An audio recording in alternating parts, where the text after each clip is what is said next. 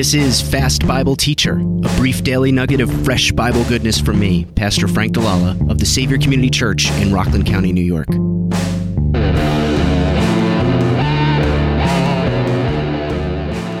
You may remember in a recent episode, yesterday, that I said that I was going to be working through things a little quicker. I take it all back. There's too many good things in Jude verse 12 for me to try to speed this up at all. But remember, this isn't fast through the Bible teacher. This is fast Bible teacher. It's brief. It doesn't mean we cover a lot of ground. So let's look at Jude verse 12. And you're here for fresh Bible goodness, not a brief nugget of fresh Bible goodness. That doesn't mean we're covering big parts. So anyway, verse 12.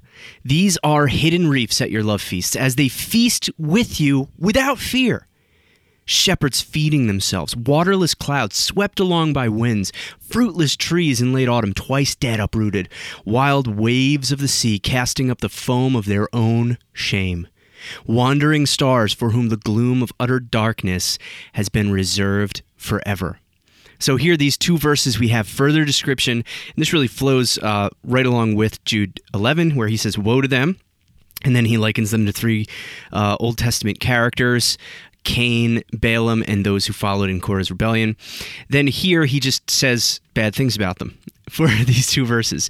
Now, there's a whole bunch of little phrases. He piles them up, and but actually they fit rather nicely under 5 headings. So that's the way that I'm going to approach it. He says more than 5 things, but if you phrase this, which I'm very fond of doing, and maybe I should do a little screencast on how to phrase things, but I use phrasing to see the structure of every passage I look at, and if you phrase this one, I think correctly, ends up with 5 headings. They are 1, hidden reefs at your love feasts, 2, waterless clouds, 3, fruitless trees, 4, wild waves, and 5, wandering stars. So let's look in the time we have left at this first one.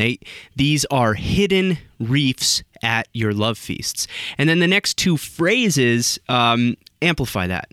He says, as they feast with you without fear, shepherds feeding themselves. So let's get into this. So he refers to them as hidden reefs. And now sometimes this is translated as a stain on your love feast, something like that. Colin writes, the better meaning here is hidden rocks or reefs.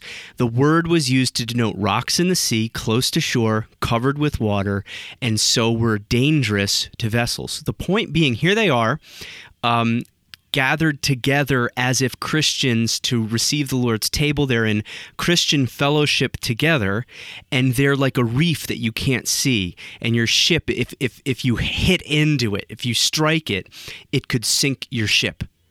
So they're there among the people of God, feasting with the people of God, enjoying Christian fellowship, when really they are a huge danger that needs to be acknowledged inside of the Christian community. So it's not just that they're bad, they're dangerous. And this is why a letter like this gets written, because false teachers are not just something to be aware of and avoided. They're something that needs to be chased out and identified and marked off. And it brings us back to this theme that Christians are often uncomfortable with confronting people who teach false doctrine. That's seen as sort of picky and nitpicky and curmudgeonly. Well, when it's serious false doctrine that leads people away from Christ, that false teacher becomes like a hidden reef. We're not talking about being disagreeable about minor secondary issues. We're talking about people who are misleading the body of Christ with regard to the primary issues of following Jesus as Lord. And so here they are. They're hidden there. They're very dangerous. He says they feast with you without fear, these hidden reefs who are at your love feasts. So they have either no reverence for Christ and what they're doing, or maybe we could see here some of the theology from 1 Corinthians 11, where Paul warns against eating at the Lord's table in an unworthy manner. I'm not really sure. Either one fits quite well. They have no reverence for Jesus either way, and that's what it's about. And then he says, shepherds feeding themselves. This is an interesting one. If you look at it, translation-wise, literally, it just says themselves shepherding.